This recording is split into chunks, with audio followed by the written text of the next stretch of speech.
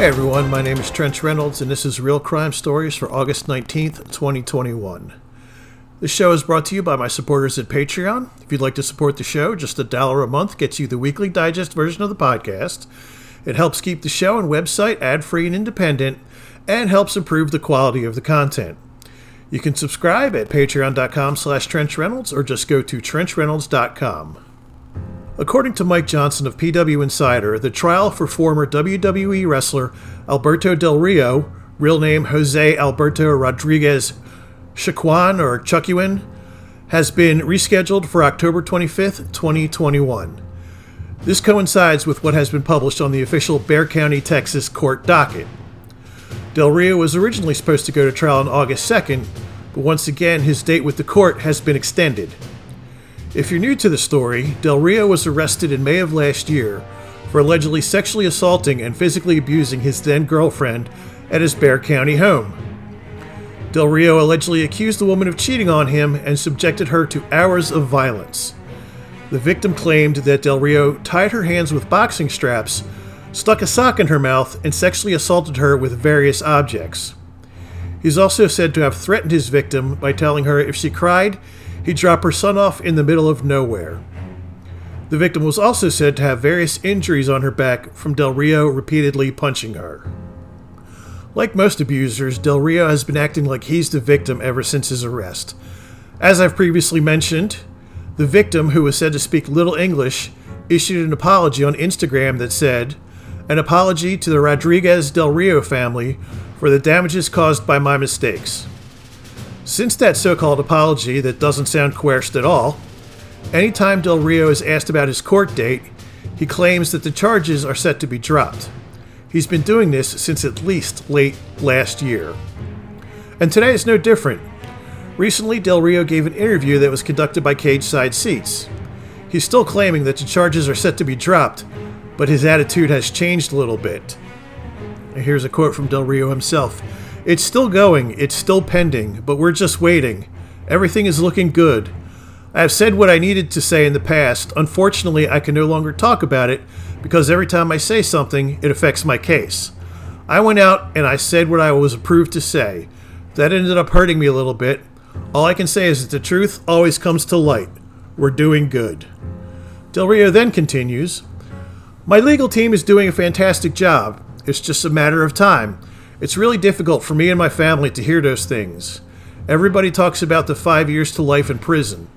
That sounds horrible, but why does nobody say, or he's going to be proven innocent? I have already said it. She has already withdrawn her charges. She has already talked to the DA's office and told them the truth. She apologized and gave us a public apology and everything. Everything people need to know is out there. I share a lot of stuff in the past, but unfortunately I can't talk about it.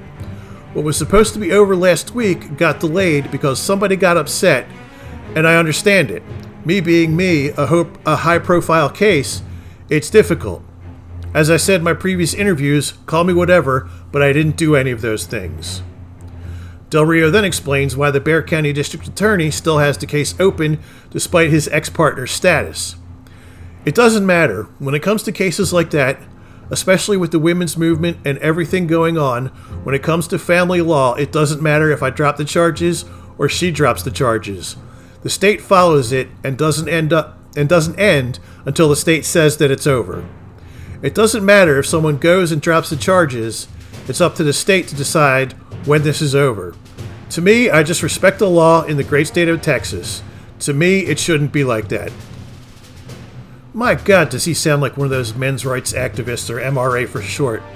They're kind of like incels, except they've had sex but still believe that it's harder for men in society. Anyway, Cage Side Seats even reached out to Del Rio's attorney, Keith McMahon, and he had this to say. "While we expect the DA to dismiss the case after they perform their due diligence, he cannot commit to any further at this time." I wonder why Del Rio's bravado has suddenly curtailed. I mean, he still sounds like an egotistical ass, but a little bit less of one in this interview. Maybe there is a glimmer of hope in this case that there could be a Del Rio conviction. So why do I think Del Rio is guilty? First off, he has a history of erratic and violent behavior in the wrestling industry. You're not really supposed to injure anybody in pro wrestling, But Del Rio has been known to not only take liberties in the ring, but he has also assaulted a non-wrestling WWE employee. In that instance, Del Rio also claimed to be the victim. He's burned so many bridges in the American wrestling world due to his erratic behavior that he's almost unhireable. Of course, he tends to blame his problems in the wrestling industry on everybody but himself. His tumultuous relationship with former WWE Women's Champion Paige has been well documented. Just last month, he's threatened to ruin her life and expose secrets that are supposedly being kept under a confidentiality agreement. This man, and I use that term loosely, does not sound like a victim in any way, shape, or form. Then there are the details that the victim gave to police at the time of Del Rio's arrest. Del Rio comes from a family of pro wrestlers, but he's also a legit tough guy. He was a decorated amateur wrestler in Mexico and would have competed in the 2000 Olympics, but Mexico could not send a wrestling team to the Olympics due to funding, or lack thereof. Del Rio has also competed in legitimate mixed martial arts matches. So when the victim says she was restrained using boxing straps, that's just a little too real for me. But again, this still may all be a moot point. If the victim is not cooperating with police or refuses to testify, Del Rio could go free to hurt another woman. Hopefully he'll be stopped by the law before he kills somebody. That's it for this episode. If you'd like to read more stories like this, you can do so at my website at realcrime.net. If you want to listen to previous episodes of this podcast, you can do so at realcrimestories.net. Real Crime Stories is also available wherever you get your podcasts. Please consider subscribing and leaving a review. If you have any questions or feedback or comments, you can do so at realcrimepodcast@gmail.com. You can also go to realcrimestories.net and leave a voicemail, which could be played on a future episode. Again, if you'd like to support the show on Patreon, you can do so at trenchreynolds.com, and there's a merch link in the show notes. If you'd like to follow me on social media, you can do so on Twitter at trenchreynolds, or if you just want to follow the website of the podcast, you can do so at realcrimenet. And if you want to follow me on Facebook, you can do so at facebook.com/realcrimenet. And remember, try not to let anyone else tell your story, because you are here for a reason. I've been Trench Reynolds, and this has been Real Crime Stories.